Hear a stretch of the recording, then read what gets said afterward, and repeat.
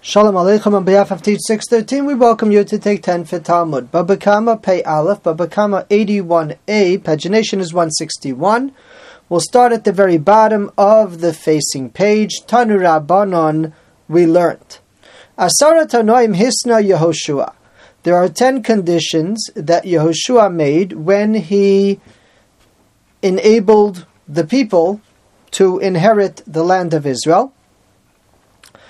So he made 10 conditions. We'll do a few of them, and we'll get a certain impression of at least one of the themes that existed. Basically, how the people would interact vis-a-vis personal ownership versus the greater good. So that, for example, Shiumarin Bechorshin, it's permitted for people to graze their animals in the forest of their friend, meaning untilled land, a thicket, the type of land which the Gemara explains would not be damaged by these animals.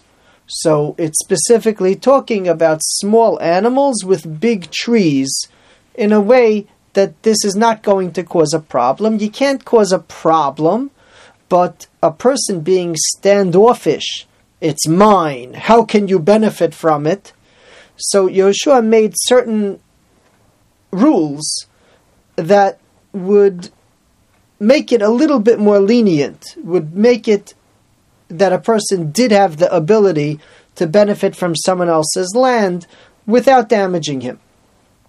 Another example, Umalaktin eitzim b'sadoseihem, you're allowed to collect twigs from the field. Umalaktim asabim b'chol makom chutz mitilson, and they were allowed to likewise gather grasses, except from a field of tilson, which is a certain type of plant, a bean, which Rashi says benefited from the grass being there. But as long as the application is such that you're not doing damage, these types of minor benefit that the only reason the owner would stop you was because it's mine, not yours. So on that, Yehoshua made a condition when he gave out the land that these things should be okay. Not only that, but v'kotmim netios b'chol makom chutz migurofios shel zayis. A person would be allowed to take a cutting of someone else's tree.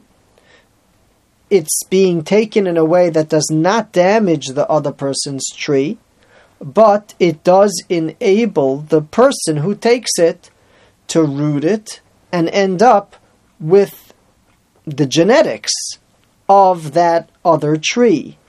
And if he would see someone else has got a really nice tree, he would be entitled, allowed to take a cutting of it in order to try to duplicate it, to reproduce it in his own field. The only exception is if the owner cut down his trees in a pruning type of way, such that all that's left is grofios shalzayis, the fistful is the expression of an olive tree, such that taking a cutting at this point would do damage to what he has, so then you're not allowed to take. But taking a cutting of someone else's in a way that doesn't do damage, Yehoshua's perspective was basically, it seems to be free enterprise, allowing people to benefit from the goodness that Hashem put in the land, and not to be possessive or exclusive about this.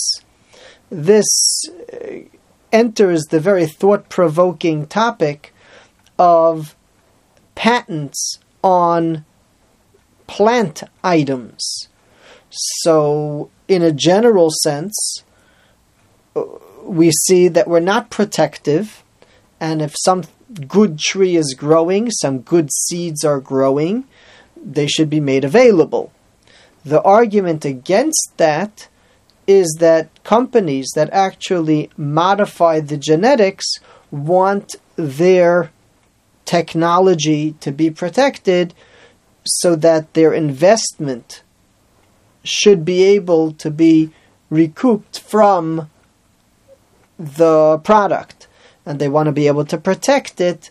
The concept would find its source in typical copyright law, where we find that there were at times letters written that no one is allowed to print this item or something that would infringe on this item for a certain number of years in order to protect continued investment in the field. We'll do one more.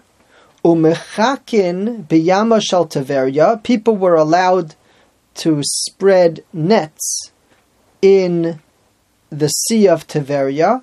Uvevad shelo yifras kela, but you're not allowed to put in a post v'yamides asfina, because if you put a post in and you spread your net across, so that method of fishing would actually infringe on the ships.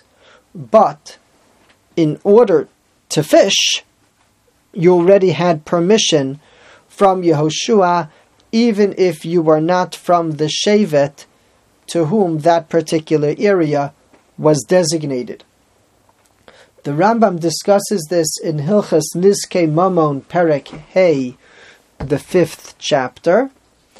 The Ramah brings this in Choshen Mishpat Siman Reish Ayin Dalid, and he writes, Asara Tanoim, there are 10 conditions that Yehoshua made, for Kulam Noagos Af B'chutz La'oretz, and the Ramah says that they apply as well outside of Eretz Yisrael.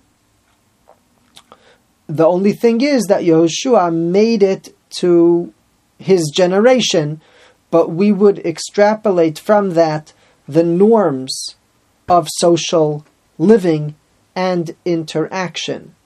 The Ramah writes, Lo yadati, I don't know why the Mechaber skipped these laws and didn't mention them.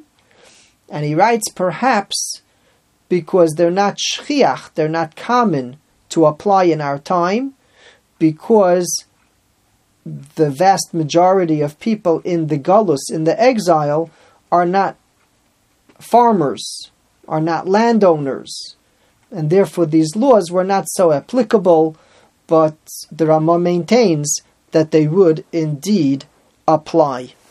Yasher koach. Thank you for joining.